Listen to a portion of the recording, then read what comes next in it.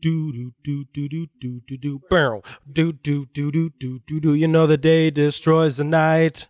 Night divides the day. Try to run, try to hide. Break on through to the other side. Break on through to the other side. Break on through to the other side, yeah.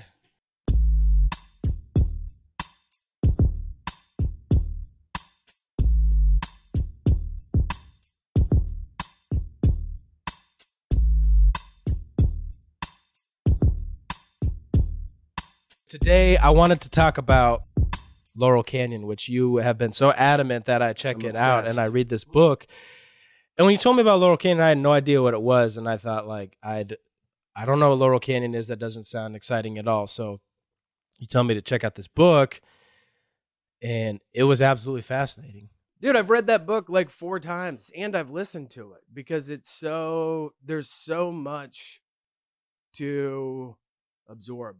So much information, so many facts. The book is a book of facts. It's not that book is not a book where it's conjecture or, you know, like this is what it could mean, someone's opinion. It's just like this is like what happened. This is everyone that was. This is all the musicians that were in Laurel Canyon. This is their background. This is where they come from. This is their house burned down, their kids died. So he says in here, so the quote is, I do all of my research through very mainstream channels. I am a big believer in the notion that the truth is out there, but don't expect it to be delivered to you in tidy packages by any mainstream media outlets. So what impressed me the most with his research was he starts telling all these background stories, pointing out how, you know, hey, Jim Morrison's dad was in military intelligence, which I knew from just researching the Doors. He was the captain. Yeah. The captain of the ship that popped off the Vietnam War. That popped off the Vietnam War with the Gulf of Tonkin. Yeah. Tonkin. So am I saying that right? Tonka. Essentially what this whole idea is of what is Laurel Canyon. Laurel Canyon is it North Hollywood? Is it in Northern Hollywood exactly? I mean, Laurel Canyon is basically, it's just right north of Hollywood. Yeah. It starts to get into the Hollywood Hills, you know, by Hollywood Boulevard. And so just kind of like this LA to kind of area, Hollywood Hills area, where essentially all these big pop culture icons in the 60s, they all lived there. Their houses were like literally connected, which we can talk about later. With tunnels and stuff.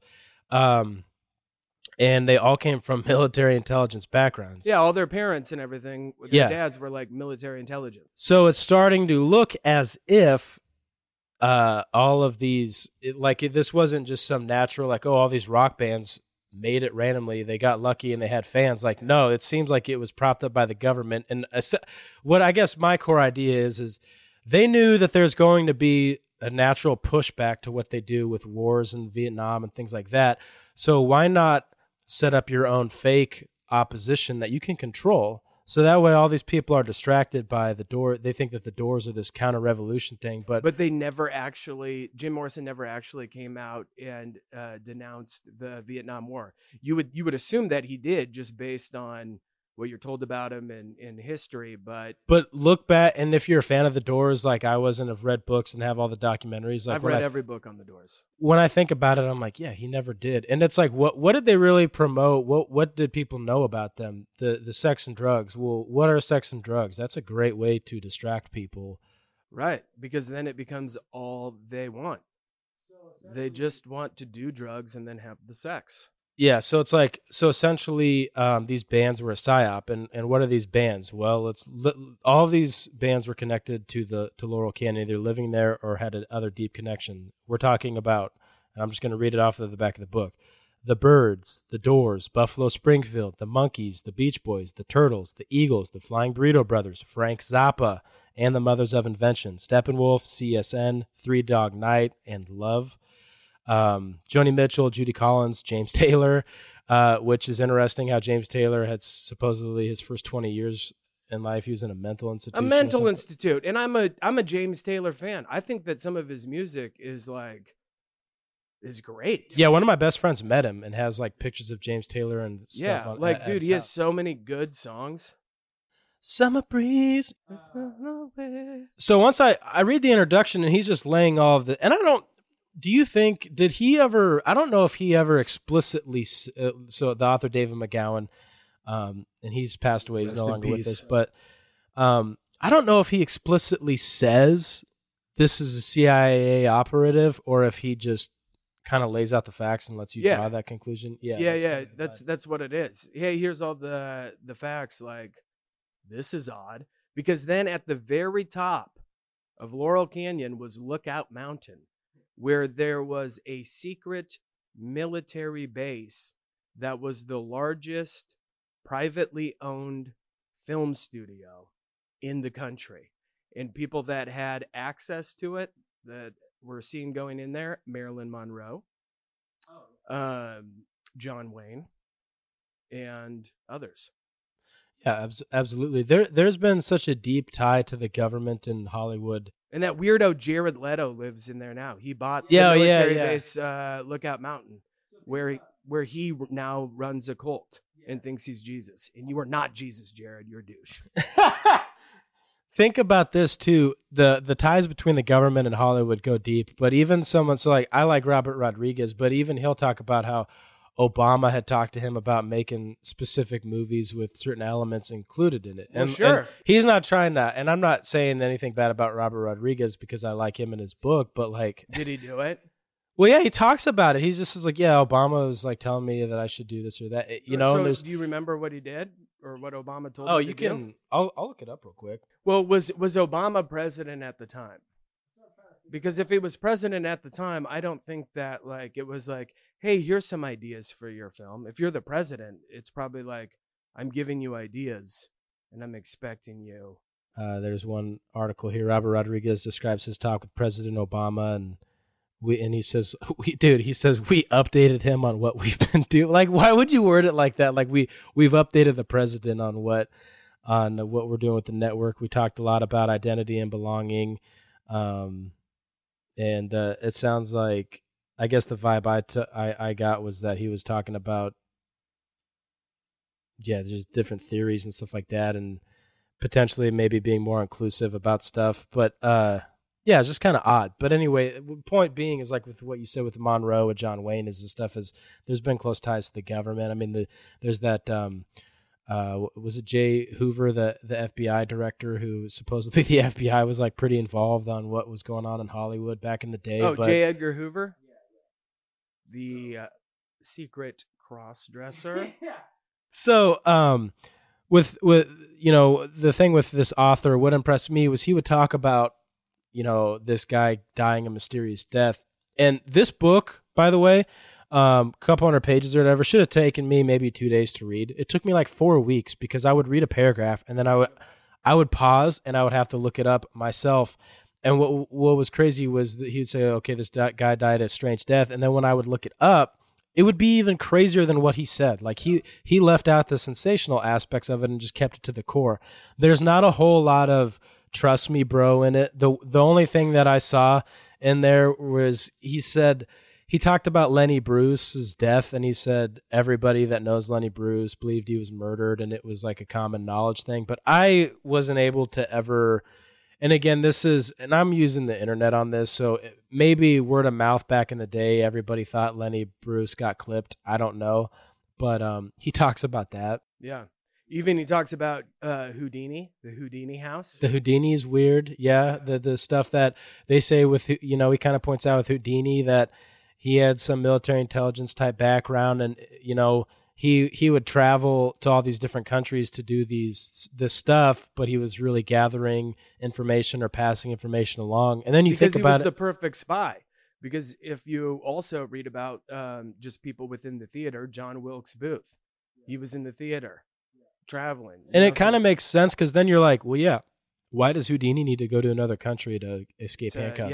Yeah. Why like is he says in there that like right as Houdini's fame was popping off in America, he goes to Europe, and the point that he made was, why would you do that when wouldn't you want to stay and keep cultivating your fame here? You wouldn't just leave Get it on a boat. We're talking about back in a time where there's no television, there's no internet, and traveling takes months. because you're on a boat. Yeah, I mean, this is pre-plane, right? Yeah, he can't update his fans on what he's doing through the internet. So once you start going through this, it's mind blowing. And again, I was impressed by his research. The other thing that impressed me too was his forward is by Nick Bryant, and I think Nick Bryant's legit. He covered that book his book on the Franklin cover up is spooky, and that came out maybe 10 or more years ago. But that was a fascinating book as well. And then the other thing that I liked about this book is I no longer have to pretend to like Frank Zappa. Because you when I was pretended to like him, yeah, he was the what would you say? He was like the the kingpin of Laurel Canyon, and under his log cabin where everyone hung out, there was tunnels, everything, and then just like a lot of houses in Laurel Canyon, it burned down. Yeah, oh yeah, a lot of homes being burned down. Now the whole Dadaism, whatever it is with Frank Zappa, whatever you want to call it. When I was in high school. And I was, in a band, and all I wanted to do was be in a band in my life. There were certain, I would study the Doors, and I would want to be Jim Morrison. I wanted to be Nikki Sixx. I wanted to be Nikki Sixx so bad when I was in high school, dude. But I wanted to be that. Why did you want to be Nikki Sixx? Dude, he's the coolest dude ever. Is? I love Nikki Sixx. He's at the top of my people I want to meet. What makes him cool? That's a whole episode. And briefly, I want to know this about. I've never met anyone that wanted to be Nikki Sixx. Just the attitude to truly not give a fuck and truly not there's a story of how in LA he went up to a cop car. The cops raided their house. Tommy Lee told this story. The cops raided their apartment or whatever, and Nikki Sixx, while the cops were doing this, went up to the cop car, broke out the back window, and then peed inside of it. And then when Tommy Lee told the story 10 years ago, the LAPD were like, hey, that was an open case. They're still trying to figure out who did this. But just that, I always thought he was funny. I always thought he looked cool. To me, he was the epitome of cool. And that may be because when I was 14 or 15, I read The Dirt and the Heroin Diaries. And Nikki Sixx is also the reason why. When you were how old? 14, 15. I was a freshman in high 12. school. I was the Heroin Diaries at 12. No, but when reading Nikki Sixx's books are why I never dabbled in drugs at all. And because that was the whole point of his books, was he was trying to basically That's tell interesting kids. Because a lot of people would read that and then go, I got to get heroin. Yeah, it just became obvious to me that drugs were counterproductive to the goal of making music. Because if I did drugs and I died or got arrested because of it, I couldn't make music, right? And you'd just be tired. Yeah, so anyway, going back to my original point was, you study these bands and you want to be like them, and people who had cool musical tastes would say, oh, I like Frank Zappa and Captain Beefheart, and then I would go and listen to them, and I would be like, oh, they're terrible. I don't like this. But then when someone would be like, who are your influences, I always tried to go with what sounded the best, so I'd say Frank Zappa. Because you're 15, you're like, Mothers of exactly. You want to seem like you're deep. I don't like Frank Zappa, and I'm tired of pretending that I ever did. I never liked Frank Zappa. Good. I just wanted to say that. Good. It's crazy, too, how he was a gun nut. He hated hippies. He had these quotes. He made fun of hippies, yet he was supposed to be their leader. And you know what? He was in the military. Yeah. His dad was military intelligence. Yeah. He was. Who was it? One of the guys in the book, it talks about from the Mamas and the Papas. He was over in the Congo. I can't remember the exact thing. Or Cuba. He was down in Cuba. Yeah. Doing stuff with the rebels. Why was a musician down there? That was one thing. It's very bizarre. I can't remember the exact details of that because it's all special. It's special forces stuff. Do you know much about what special forces actually does?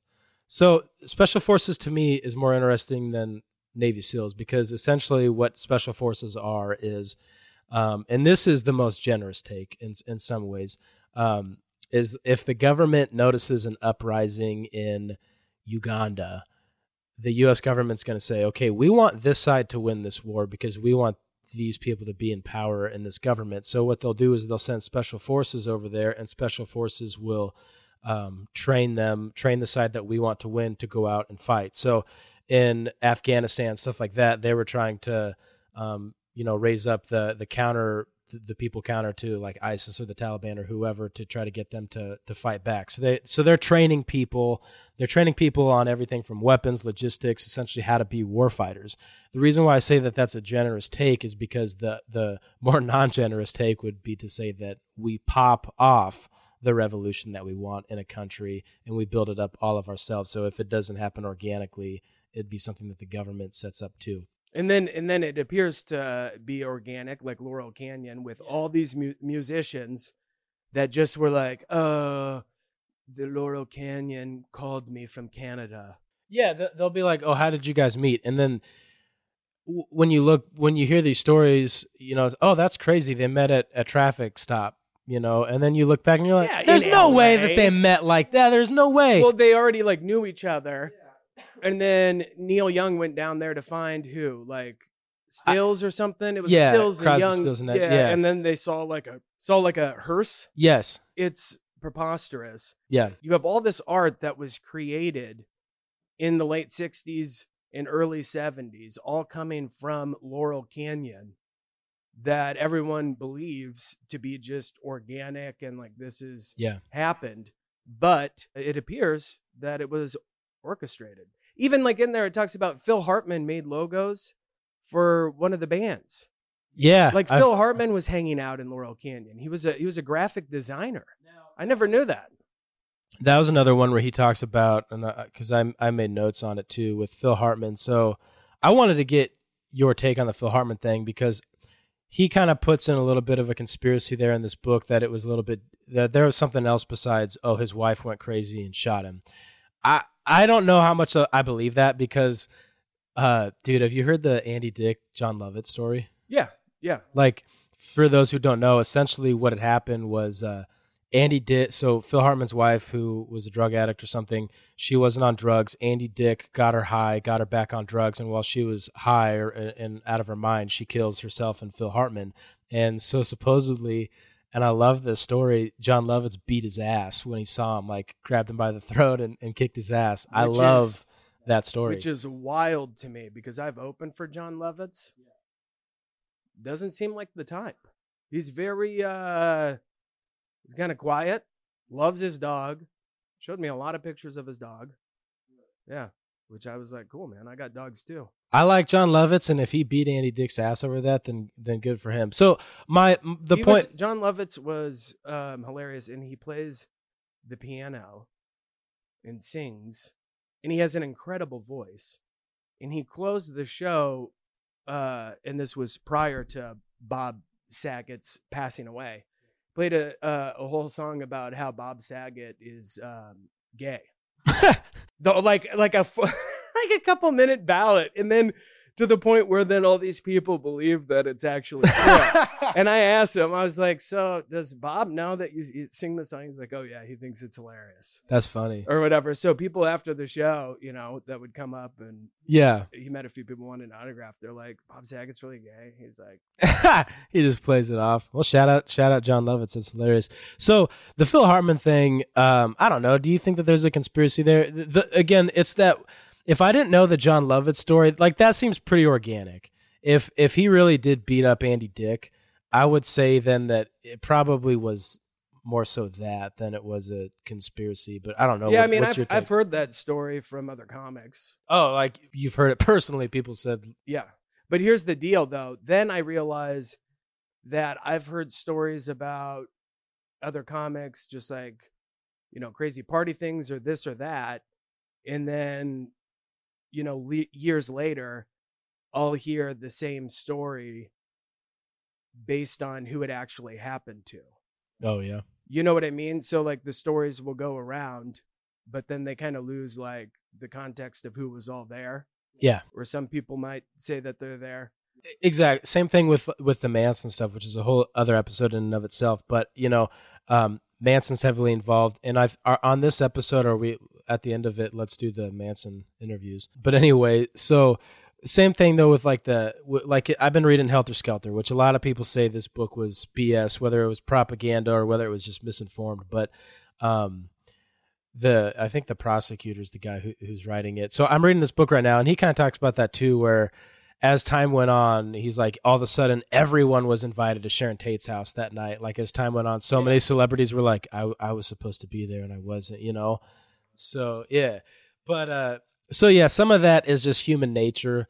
And, my background, like being on city council, when I went into city council, I was a conspiracy theorist, just straight up. And I remember thinking at times, it actually made me stop believing any conspiracies for a while, because we would do something good, but we just didn't have their PR wasn't good enough to communicate it.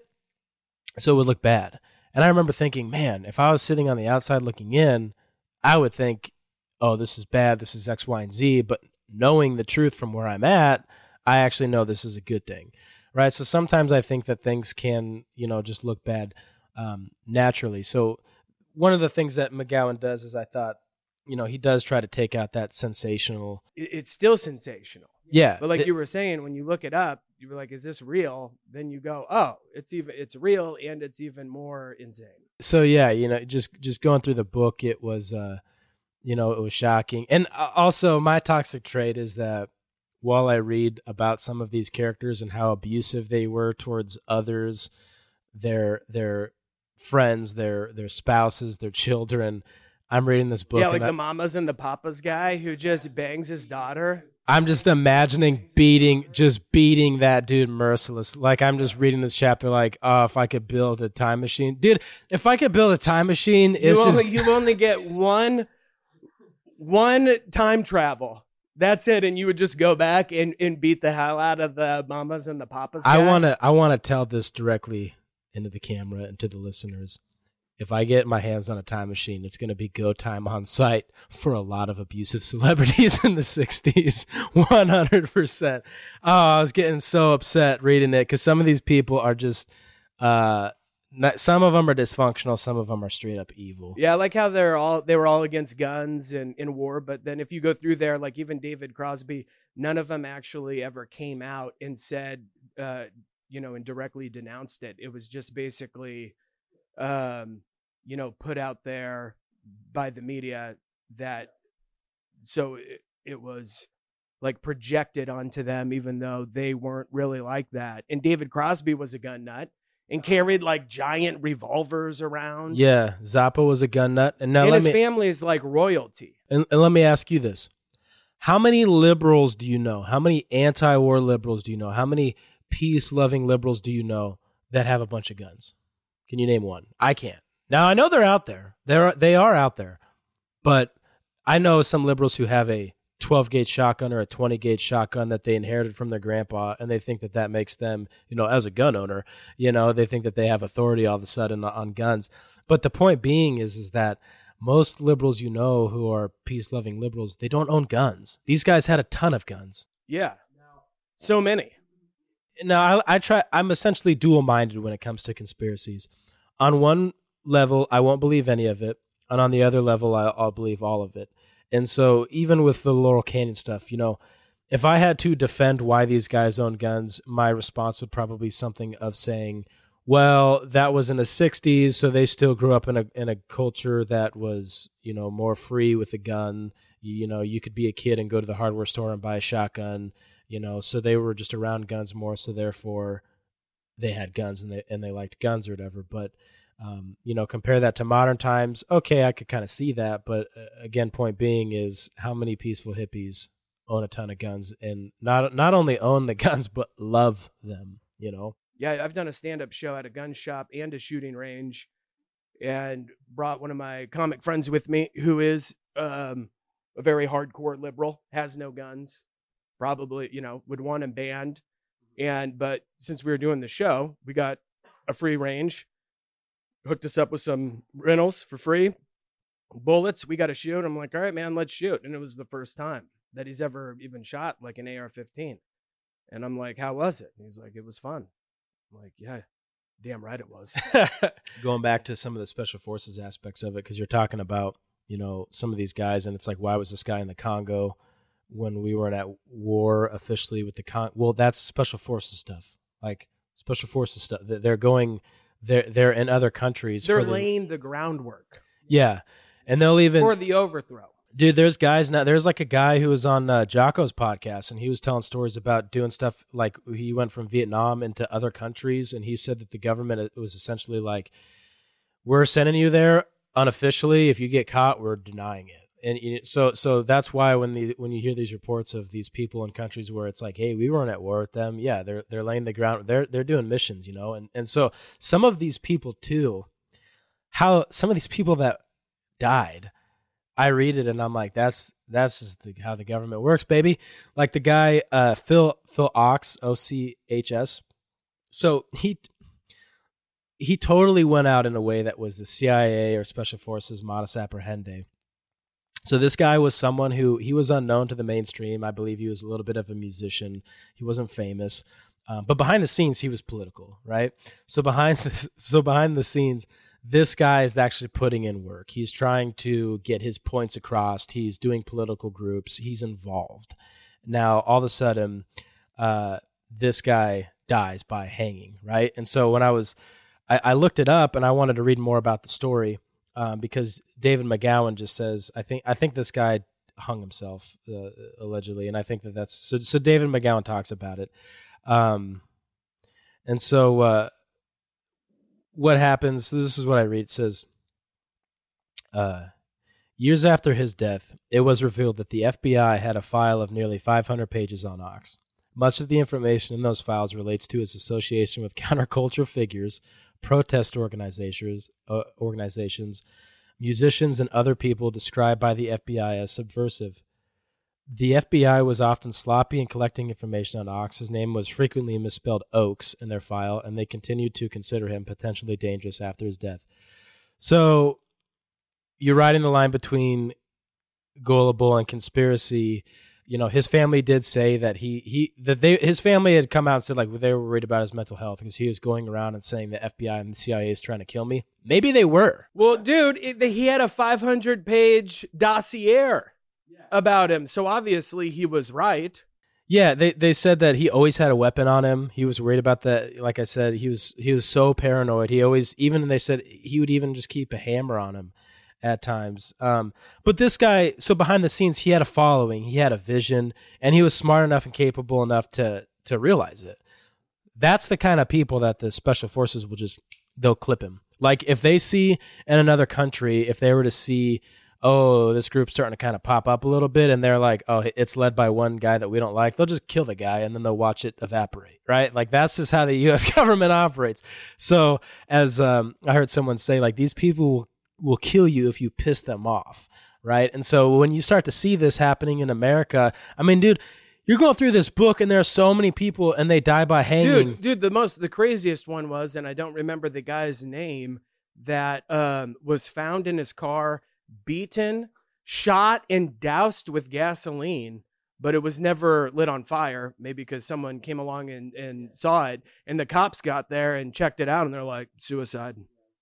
So he beat himself and then shot himself and then poured gasoline all over his body. There's a lot of suicides through where the people had to jump through a plate glass window on their way out, and it's like, So what's funny, as you know, as someone like myself who just loves music and loves reading about musicians of the past, once he starts putting all this together, I was thinking, oh, yeah, duh.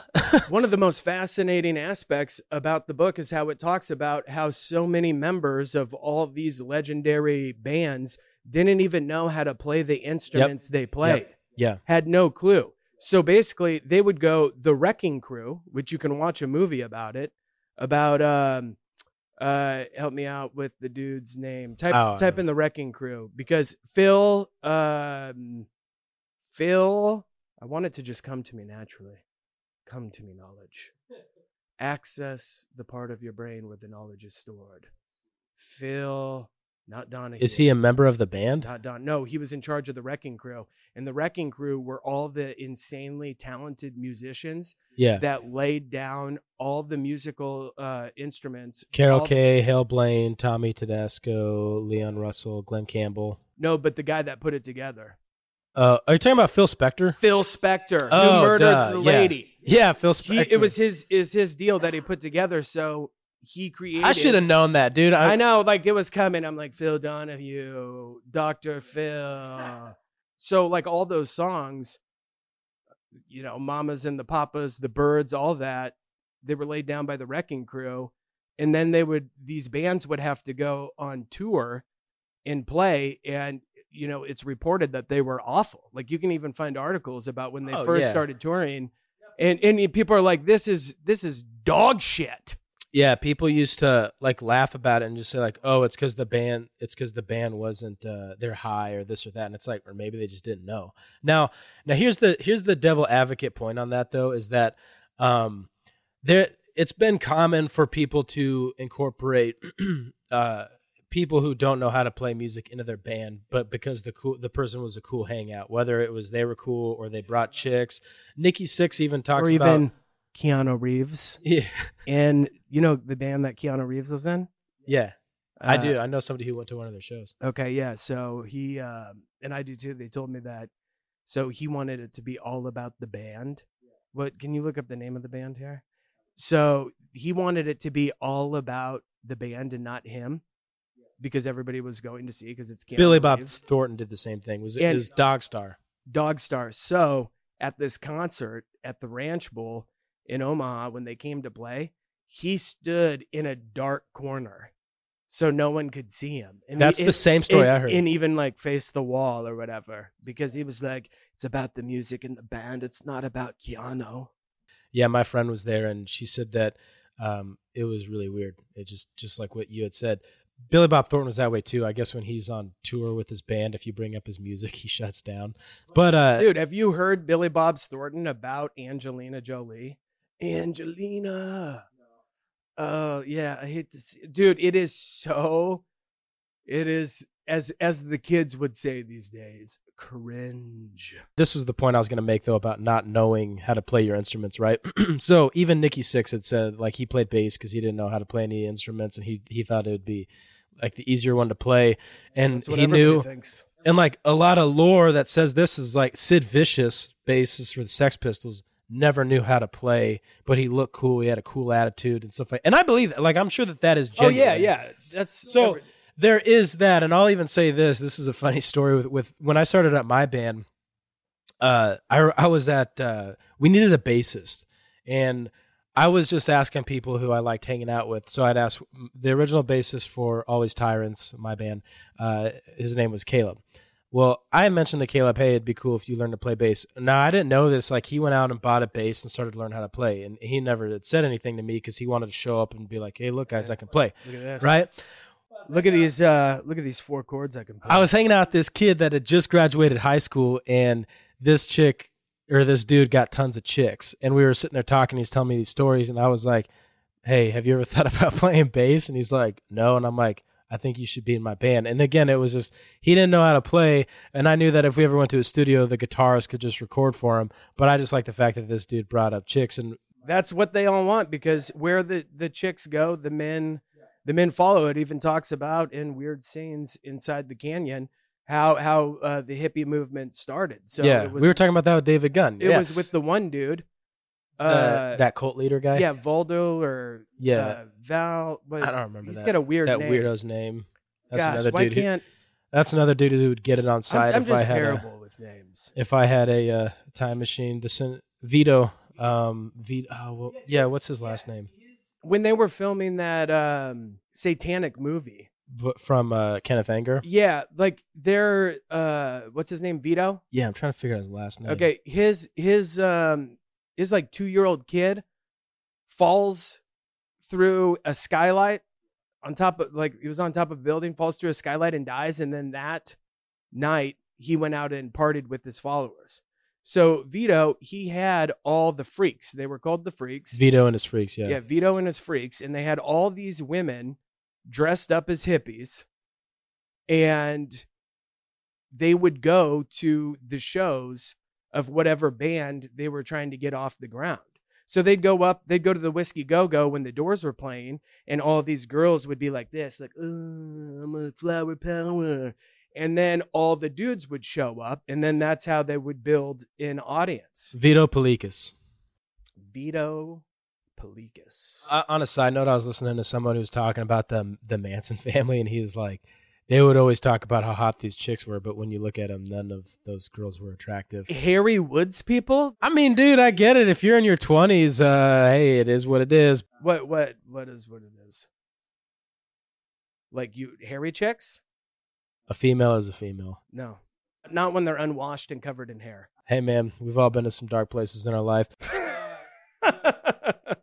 With Frank Zappa, too, here's one. Here's one. Check this out. So he's got a song where it's two songs in one or whatever. The song's called like Child Sacrifice. There's no reason for the name of the song to be that. Wait, who sings that? Frank Zappa. The song, I think it's just straight up called Child Sacrifice. I want to get this right. I want to tell you the exact the exact name of the song, but I think it's just called Child Sacrifice. But anyway, it's a part of this. It's like a 2-part song. It's 2 songs in one, essentially. Kind of like how there's that Green Day song that's like 9 minutes long, and it's 4 songs in one. You know what I'm talking about? No, I've listened to a lot of Green Day. I remember when the album Dookie came out, but I don't know about their 9-minute song. You should have asked I should have asked Trey. I think it's Jesus of Suburbia. Because, yeah, it's a 9-minute. So it's that, I'm the son of rage and love. The Jesus of Suburbia, the Bible I'm gonna be above.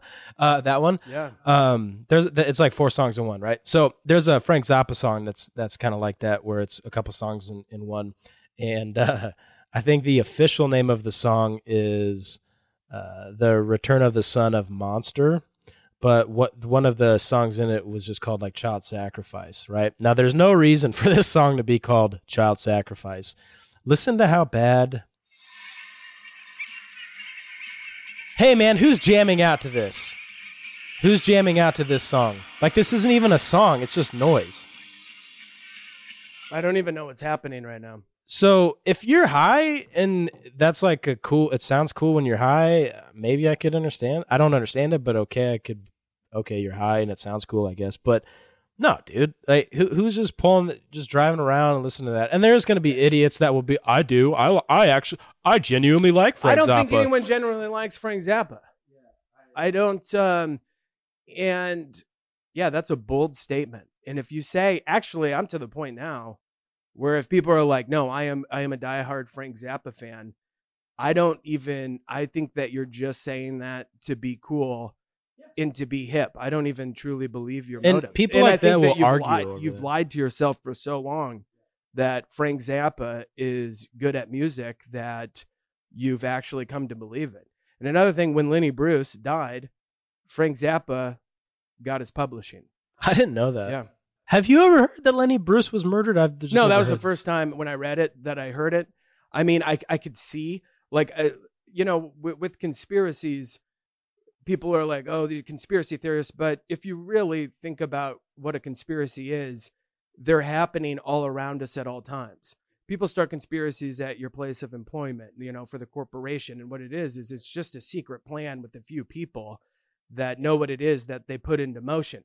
The Jews conspired to kill Jesus on false pretenses, So there's just, the world is essentially, we're woven in with conspiracies. So I see stuff like Lenny Bruce, his style of comedy, being vulgar or whatever at the time, being arrested, breaking down those walls and those barriers. At the same time, what's coming up? Playboy, breaking down the barriers and the fabric of sexuality. And then we have the hippie movement and the drugs, and it's all coming out at the same time, targeting all these different pressure points of how Americans at the time were living. And I find that suspicious. Yeah, Ryan Holiday has a book called Conspiracy, and it's about how Hulk Hogan's lawsuit took down Gawker. And it's because the book's called Conspiracy because it was Peter Thiel. Do you know the background of how Gawker got taken down? No. So they had ousted Peter Thiel as gay, and Peter Thiel was like, why is this public information? Because he was a billionaire investor and he was part of the PayPal mafia and an early investor in Facebook. And he was like, I'm not a public figure. I just have $1 billion. Like, he didn't think that how much money he has made him a public figure. And Gawker outed him as gay, and it really bothered him. And he had this kid who came to him and was basically like, if not you, then who's going to stop these guys? Because he was really bothered by it. So he funded this dude for months, and he funded an entire law firm. And their full-time job was to find a way to dismantle Gawker.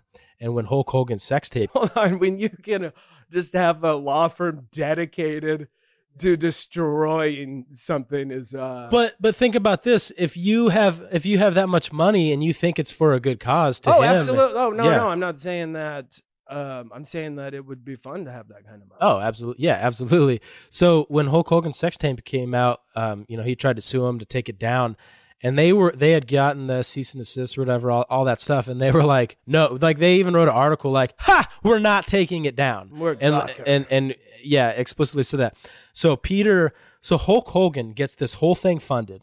He doesn't even know where the money's coming from. Like, they came to him and they said, we have a quiet investor who you're not going to know. He's going to fund this lawsuit. You just have to stick it in all the way. And Gawker, he's like, you bet, brother. You bet, brother.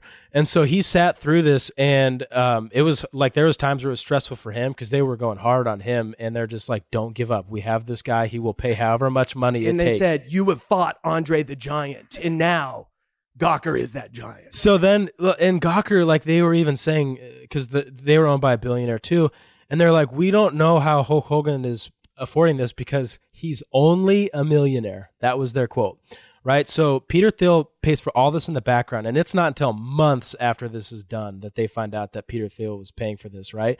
But he had paid to have like jury, for them to do all these jury tests and stuff like that. And so like when they were trying to figure out who's going to be in the jury, for instance, they found that overweight women were more sympathetic towards Hulk Hogan because the sex tape is embarrassing because it's your body. And so they found that women who were insecure about their body would be more sensitive to Hulk Hogan. Yeah, he funded all this stuff.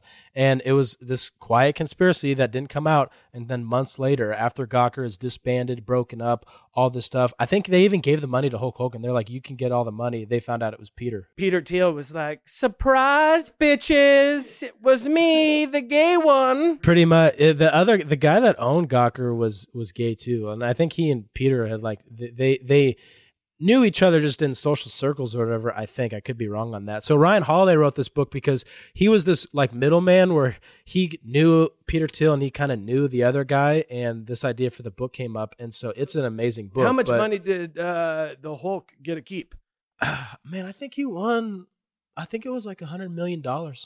He didn't. Now, obviously, he doesn't get $100 million after it's all said and done. Yeah, but I mean, he got a lot of money. A fraction of that.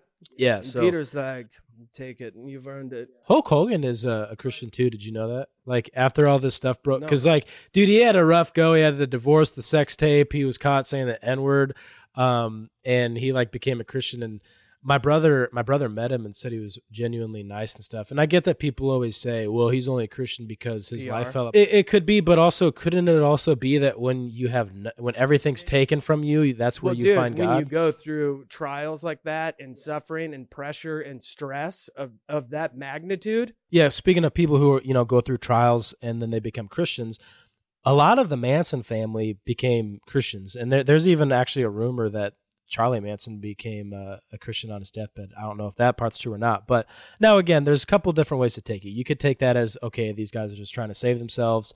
The death penalty, one of them got the death penalty, I believe Bruce Davis, but then the death penalty, it was either him or Tex, either way. And then the death penalty got abolished in California, so they're just on life or whatever. So you could say, oh, they're just trying to be Christians because it looks good for a parole. In 2023, does it look good? Do they care? There's other programs you could do in prison or just good time.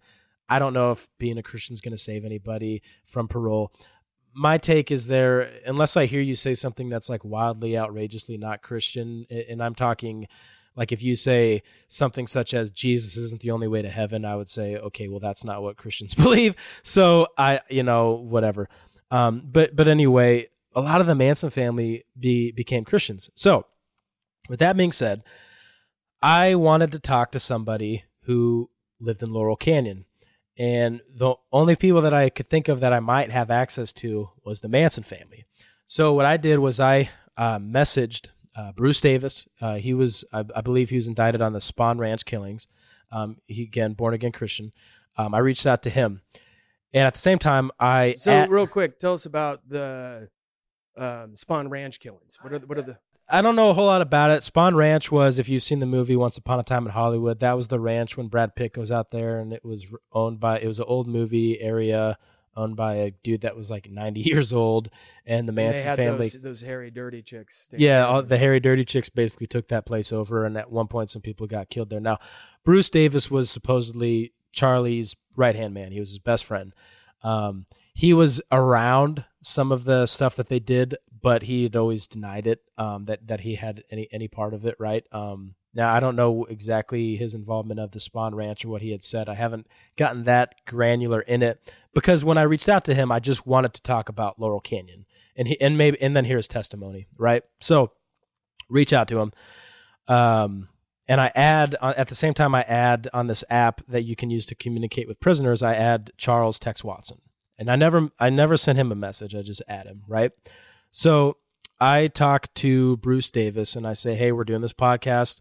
A couple Christian guys want to do this podcast. I'd love to have you on. Wanted to ask you about Laurel Canyon and hear your testimony. So if we could play that real quick, let's just play that and then we'll talk about it. And you can lead into your testimony from this question, but we've been talking a lot about Laurel Canyon back in the day. It was a hot spot for artists, musicians back in the day. How much time did you spend in Laurel Canyon, and why do you suppose so many people flocked there? Was it by design? Did it happen organically? What are your thoughts on that place and time period? Well, I've never been to the Laurel Canyon. Oh, wow. And have no idea, only generally why anybody would go anywhere. Yeah, it wasn't. So I have nothing to say about Laurel Canyon. I might have driven through there, but I don't know anything about it per se. I see. Yeah, I thought that you might have had some mutual friends that had hung out there back in the day, because like the Doors and all those musicians kind of lived there, So I had thought that might have been a place that you were pretty familiar with, but that's totally okay if not. Did you have friends that lived there at all, or? No, I don't know if anybody that ever lived there. Huh. That's why I told you I've never been there. Well, no problem. Well, go ahead and find out this. If somebody turns up and says, "Hey, don't you remember XYZ?" and I might remember, I said, "Oh yeah," but right now I have no remembrance or anything like that. Well, that's all right. Yeah, but he doesn't remember the place where they lived and hung out, because in this book, Weird Scenes Inside the Canyon, it is very detailed about how Manson and his family were around all the time at parties, hanging out with all the rock stars. At one point, they lived with the Dennis, the drummer of the Beach Boys, which pretty much everyone knows. And Dennis let them drive their cars, everything. So they were in the canyon. Well, Bruce, I want to hear your testimony. I'm really excited to hear that. So, you kind of have the floor. Say what you want to say. Well, I have been rightfully convicted and sentenced to prison in 1972. I was in Folsom in 1974. I've been there a couple of years. And I'm standing on the pier waiting for some of my friends to bring some pastiche. Right over me, completely uninvited, came this voice in my mind, and I heard it as clear as a bell, that you will never get high again. Wow. And my desire for drugs, etc., sort of vanished we'd say a drop of water on a hot skillet. Yeah. It would just go. And I remember thinking, well, I hope those boys hurry. I'm already having some silly thoughts. And, it took me a couple minutes to figure out that this is okay. All of a sudden, I just felt, I never thought I was in bondage to drugs, which I was. Yeah. But it never occurred to me because I always had fun. Yeah. And I didn't have any bad thoughts connected with, getting water. Yeah. So, but a few days later, I'm standing on the yard in Folsom, and the same voice. I don't know who it is. This thought comes to my mind, says, "Look at the yard. What do you see?" So I looked out on the yard, and I saw a lot of people I knew. Yeah. And a lot of people out there that I knew.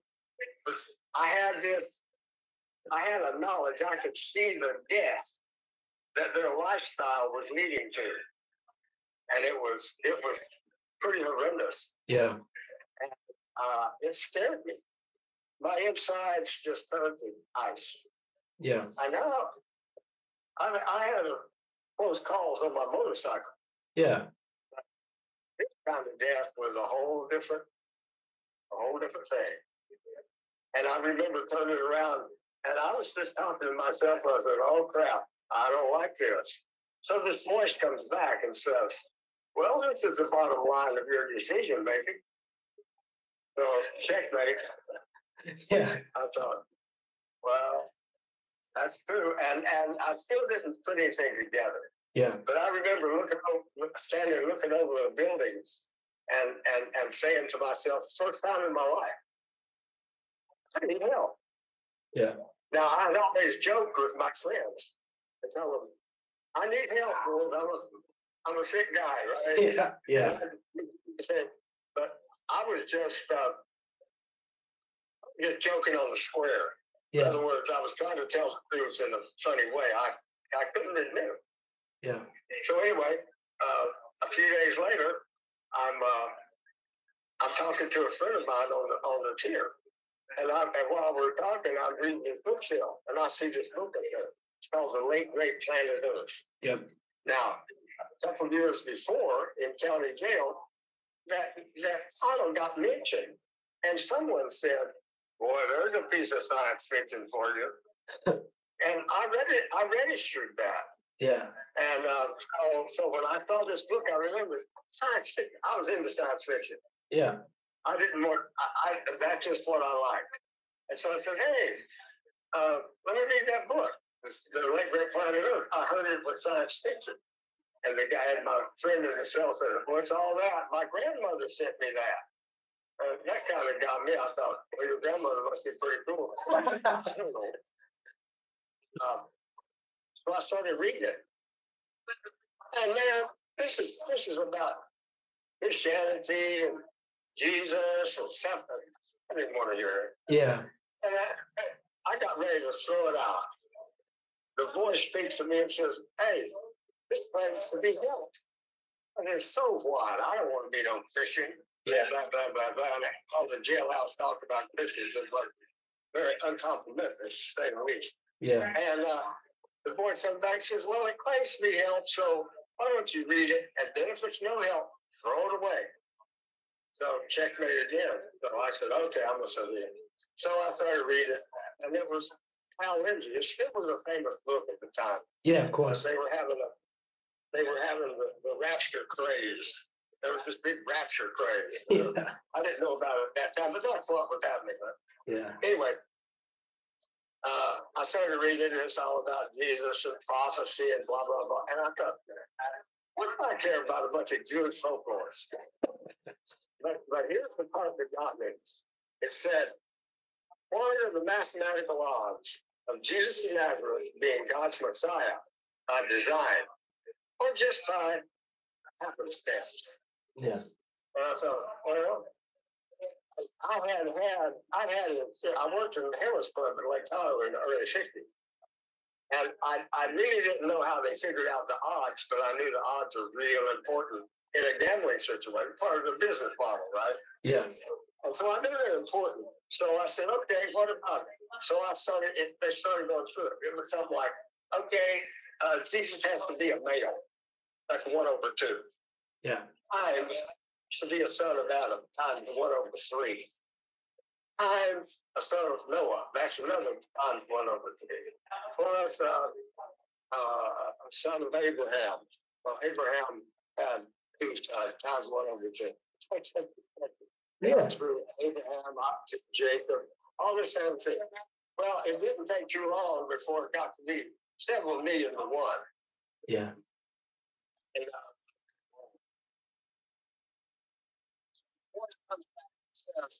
hey, which side is better you want?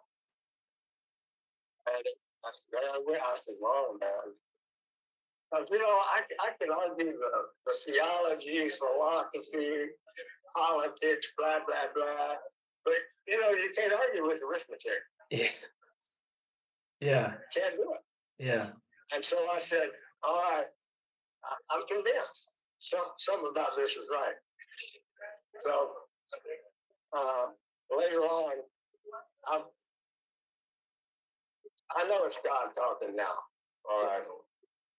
And so I'm laying in bed one night and I'm struggling against this. I don't want to do it. Yeah. But you know the track about footprints in the sand? You ever saw that? Absolutely, yes. Okay, well, mine is called heel marks in the sand. Because you're being dragged. I had a drug problem. They dragged me into it.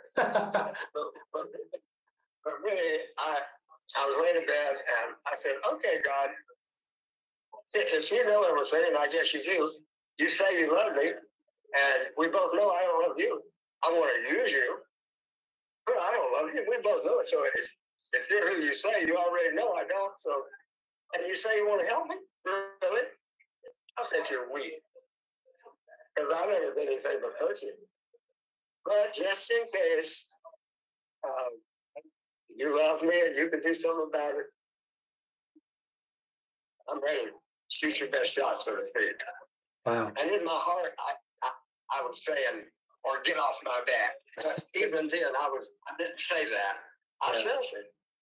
I just had a restraint. And that's the first time I'd ever known a restraint about this, right? But I didn't say it. So the next morning I woke up, had a great night's sleep. My mind was focused for the first time, and I don't know when. I've been going 90 miles an hour in 3 or 4 directions for years. Yeah. I just think that is sort of normal. I just normalized it and just went on, right? Yeah. So pretty soon I started thinking about if I was telling the truth and if what I was doing was right.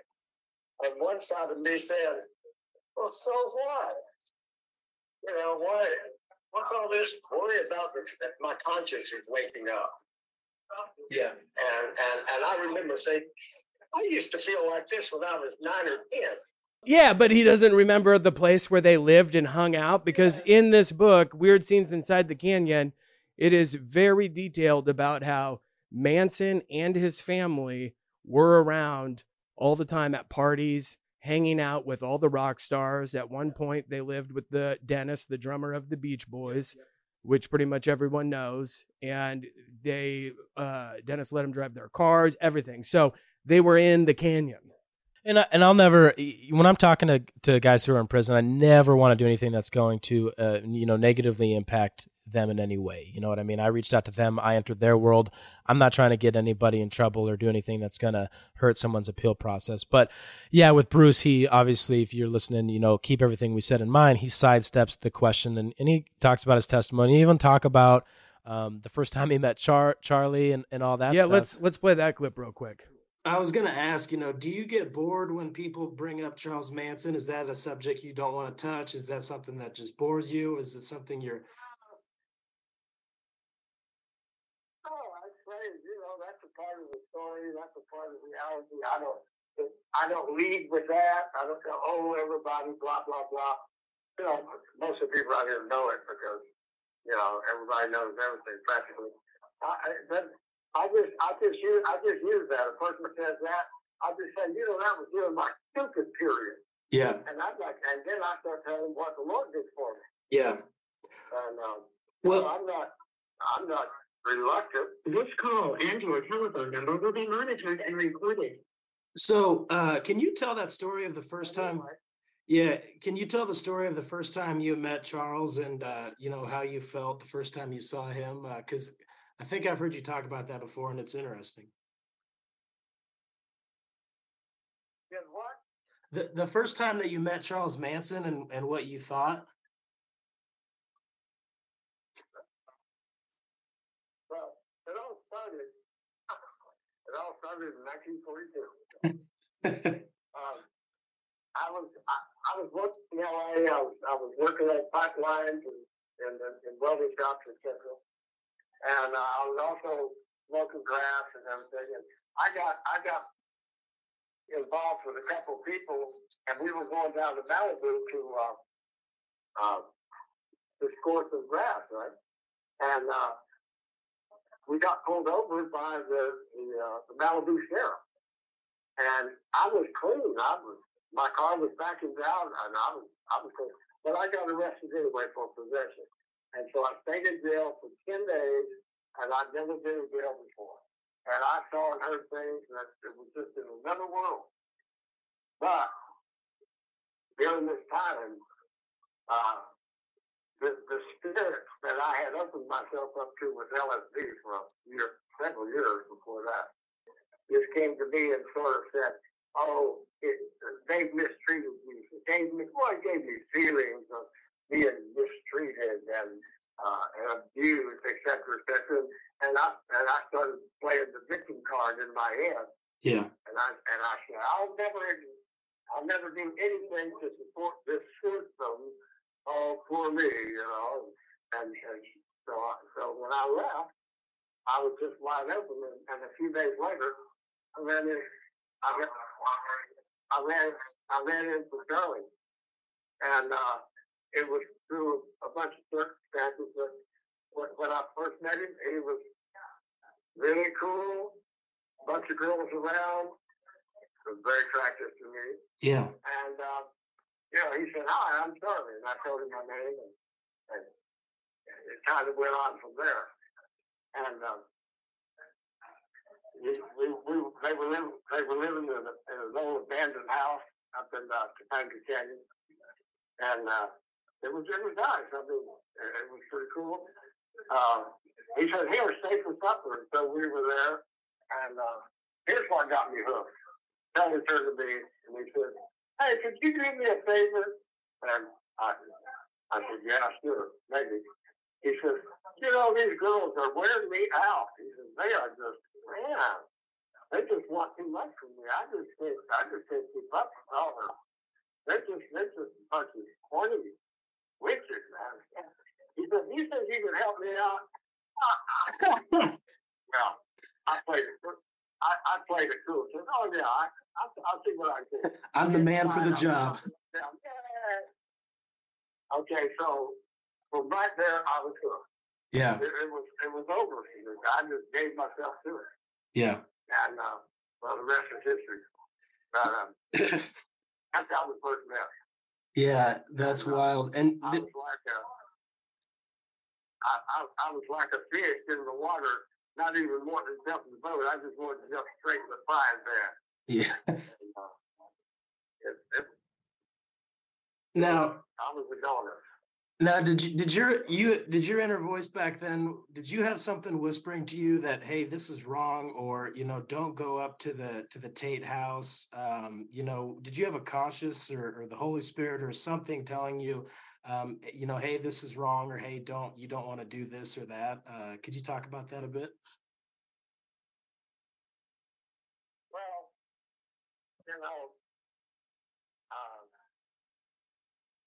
Susan Atkins came to me and said, "Hey, we're going out tonight." I didn't know anything was going out. I didn't know what it was. But out of my mouth came no. I mean, before she got through her sentence. And it was something that, before I could even think about it, I said no. And she went, Okay, I could just walk up. Yeah. And that, I believe that was the Lord right there. Yeah. And we both understood that was final no. And that was Yeah. that saved me from all that mess. Well, you didn't say no very much, right? This call and your telephone number will be monitored and recorded. No was probably a rare response from you, right? What's that?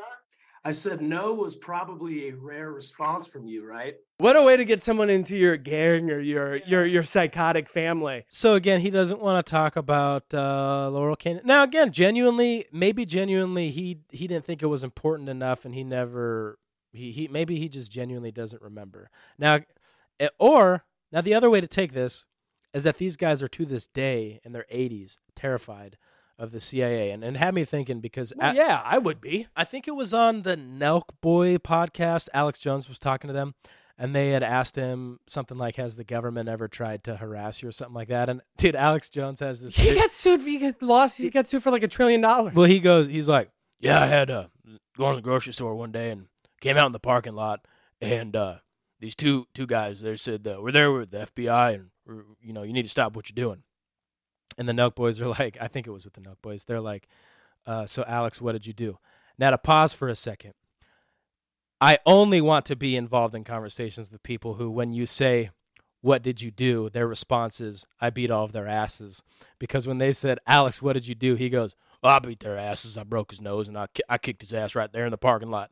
Those are the only conversations I ever want to have, or when people are like, oh. Yeah, but did he really do that? So, I think Alex Jones is a big dude. I mean, but you can't beat up, like, they were federal officers, weren't they? Oh, dude, if two FBI coming to me in a Walmart parking lot and you have to realize that there's a difference between federal agencies and local, and a lot of the local guys do not like federal agencies. So if you whoop an FBI agent's ass in a Walmart parking lot and you have a deputy pull up, that deputy may tell them to get bent. So there's that discrepancy between the federal agents and local. So if you whoop two FBI agents in a Walmart parking lot and you have a sheriff's deputy show up, the sheriff's deputy may think it's funny and tell them to scram, right? So there's a difference there. So it is possible that, what Alex is saying did happen there. But it's just interesting to me that there's either this guy genuinely doesn't know, which is fine, or he doesn't want to talk for a reason. And that's where the spooky part comes in. So here's the other part that gets interesting.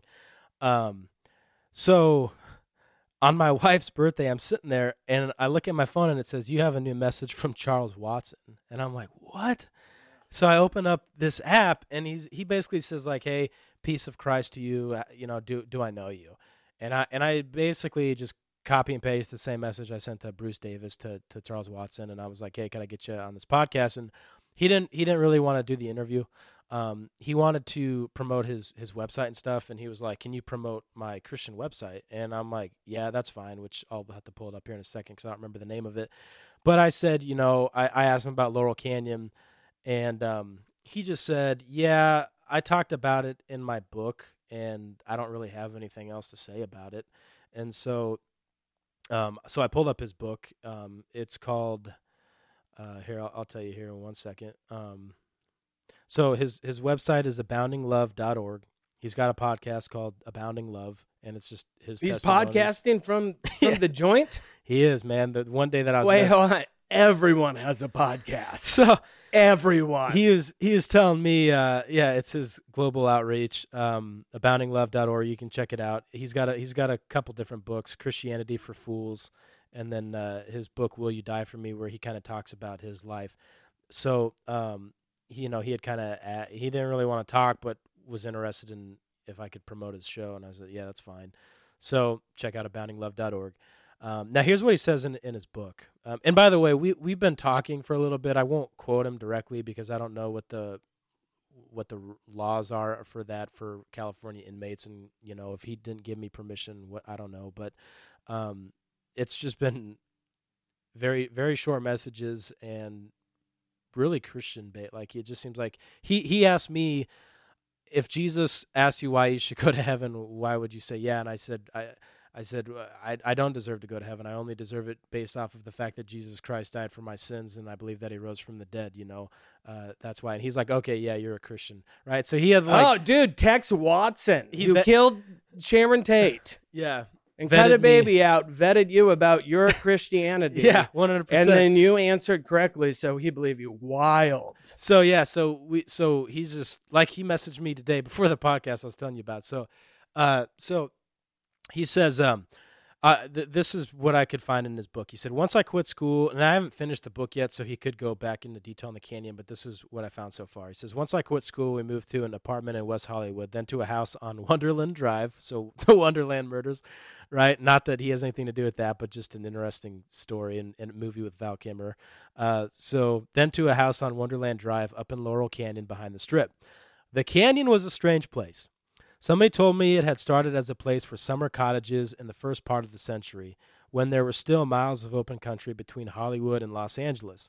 It still had a little bit of that feeling, with trees and narrow canyons running up into the hills, but now the cottages were run-down shacks jumbled in between expensive houses where actors and writers and musicians lived crammed together on the narrow streets.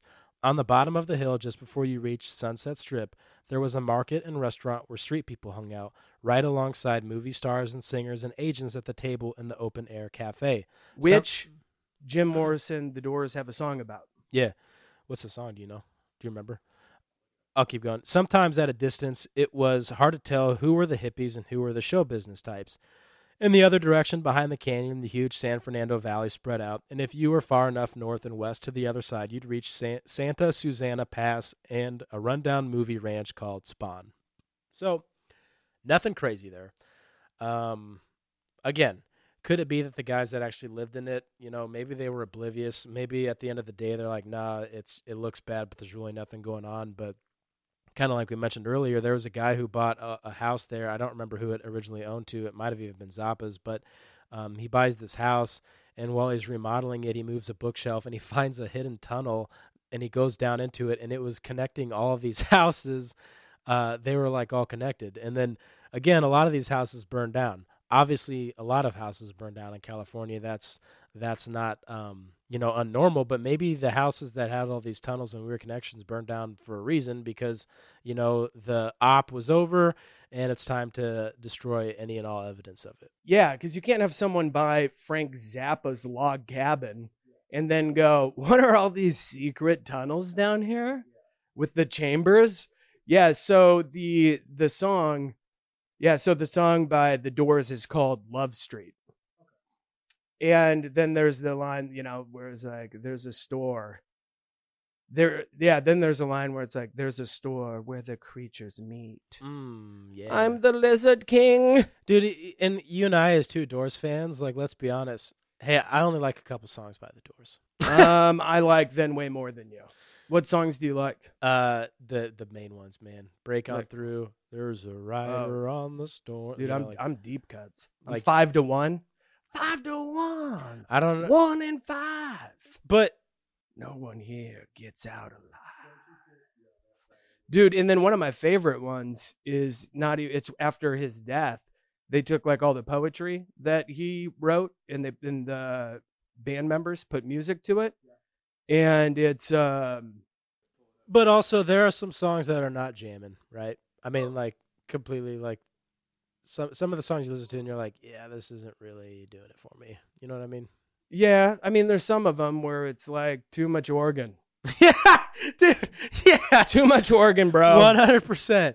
Yeah, 100%. Can we tone the organ down? Yeah. And they're like, no, this is what makes us different. Okay, so it's the Ghost song. And it starts out, and it's just I don't know, like I like the poetry to it. And I had it at one time, I had it set as my alarm, because the song starts off, and it starts off with, awake, shake dreams from your hair, my pretty child, seize the day's divinity. And my wife woke up and she goes, what the hell is this? She's like, turn this off. And I go, it's how it says awake. And she's like, that is not your alarm. I'm looking through the catalog and I've forgotten how many songs I do.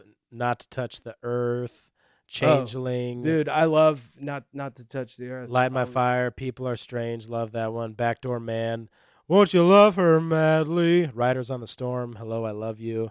Yeah, they're not. I shouldn't. Dude, have and maybe then said that and then earlier. when they're not went, like Zappa, where there's just no, like, and then when they no- went full blues, dude, like L.A. Woman, Roadhouse, there's some stuff. Yeah, the Doors Riders has some on the talent. Storm.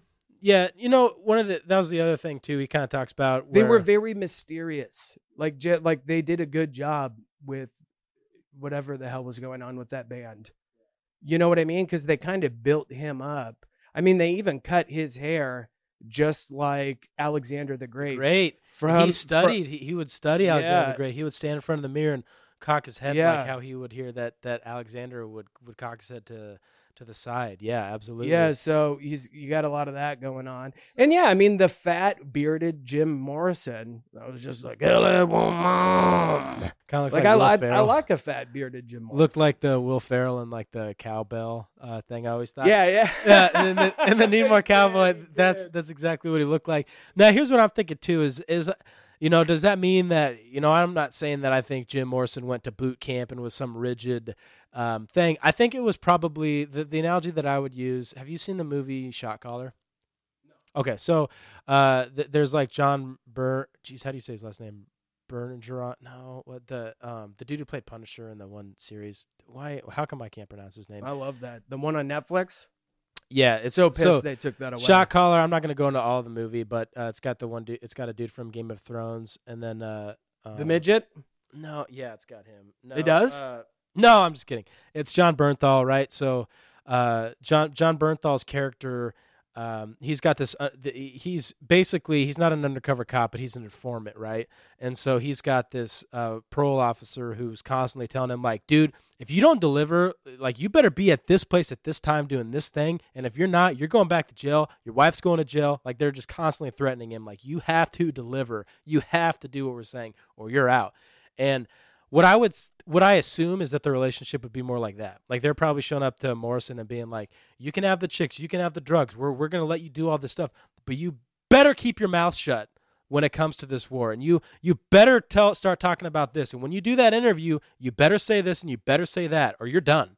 Like, that's the relationship that I imagine it was probably like with some of these characters, like I'm not saying that Jim Morrison like deeply believed all this stuff. It's like he was probably just threatened. Dude, his dad was probably like, His I dad am a probably did colonel, believe like, all of it, Well, but no, him? like his dad was, a colonel, the head of the boat, the instigator of the Vietnam War, and he was probably like, yeah, my son's up for it. I'll make sure of it, because they showed up to LA, to Hollywood, as a fully formed band and with like a mythical story about meeting in LA Film School and been meeting on the beach and singing. And Morrison saw the dead Native American and became and then he lived on a rooftop where they do have a mural of him on that building where he ate nothing but beans so that he could have a real good body to be the Lizard King. Yeah, 100%. So that's what I think these relationships were more like. I don't think that these people had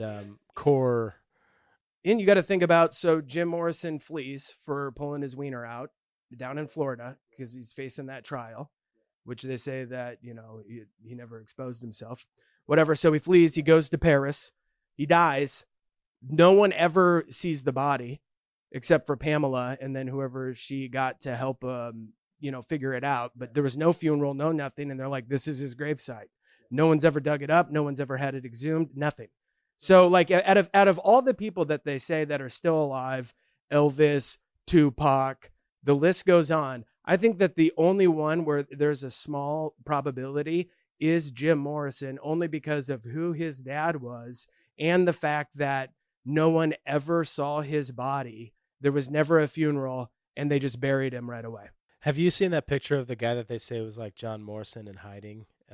There's this guy who was like a mechanic, and people believe that it was in like Oklahoma or somewhere like really random where they said that he was. Now I believe that. Go ahead. Well, there is a guy.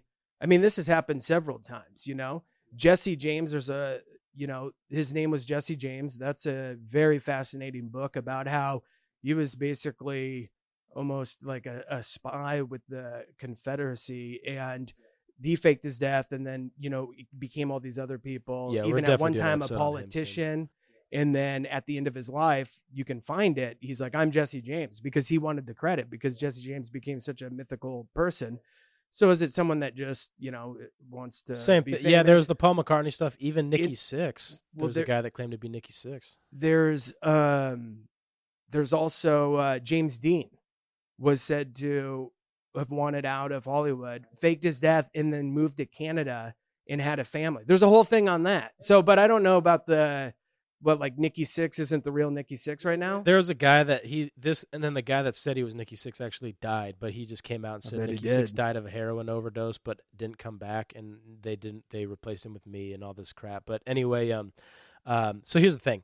Some of those stories, like anytime a famous person dies, there's going to be a conspiracy. Yeah, because people don't want him to die. Exactly, 100%. But get this. So I believed all the Jim Morrison stuff too. Like I didn't think that the dude died either. And what kind of changed my mind on this, now that to go even deeper into the conspiracy, you would say this whole book is a conspiracy. But Riders on the Storm, John Denmore's book, the drummer of the Doors, in his book, he says like, He the whole book he's just like befuddled by Jim Morrison. Like he's like doesn't get this dude at all. Like he's like, this dude's crazy. When Morrison dies, John says in his book, I didn't think he died. He's like, I thought that he was still alive. He's like, Jim Morrison would 100% fake his own death. That's totally something he would do. And he's like, I didn't believe it until he went with some people to collect Jim's final things that were left over in that apartment, and they had been taken away and were secret in France or whatever. And he said he went into Jim's jeans and he pulled out a bag of heroin. And he said, when I saw the heroin, I knew right then and there he died of a heroin overdose. So again, the deeper conspiracy is that the whole book's made up and that he's doing this as part of the thing. Could be, I mean, or could he have picked up a bag because his girlfriend Pamela did do heroin, So, yeah, it could be, but then again, it's like, I mean, people, they say a lot in their memoirs, and it's like, who's really going to take the time to read the book, especially if the drummer of the Doors is a little bit... And the organ player, Ray Manzarek, who recently passed, he wrote a book that was fiction all about if Jim Morrison faked his death and was alive and lived on an island. I didn't know that. Dude, Motley Crue had this story where they went to a studio with him. And this was like at the peak of their addiction. And that dude, Ray, was just drinking and partying like crazy. And they literally said... And wouldn't stop playing the organ. It was like Reefer Madness, but with the organ. They're like, will someone get that guy And they said, we were thinking, geez, if this guy partied like this, how bad was Morrison? So there's a chance that... Now, again, the other thing, too, is like...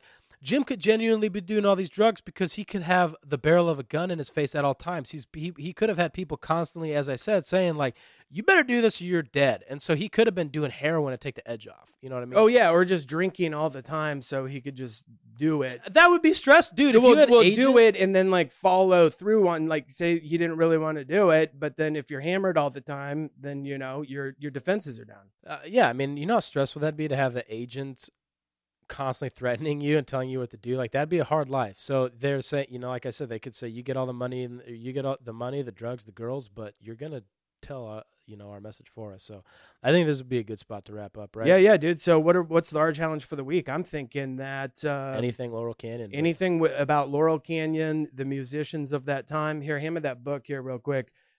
So this is the book that we've been talking about, Weird Scenes Inside the Canyon, and I recommend it to everyone, and especially for people that just love the art and the music from the late 60s and 70s, which, I'm a huge fan, and I read it, and I'm like, it's mind-blowing to think about. But, it's not going to change the fact that some days you just, you want to crank on good vibrations. Write a song, even if you want to, make some paint, do something. What I think would be cool is to see something that of the duality, some sort of artwork that has the duality of the supposed peaceful hippie loving thing, but then on the back end somehow showing the darker side. So whether it's like a peace sign where half of it's all flowery and the other half is dark, whatever. I want to see some art with that duality in it. But anything, like Laurel up Canyon high 60 is like the culture. Lookout Mountain military base with all the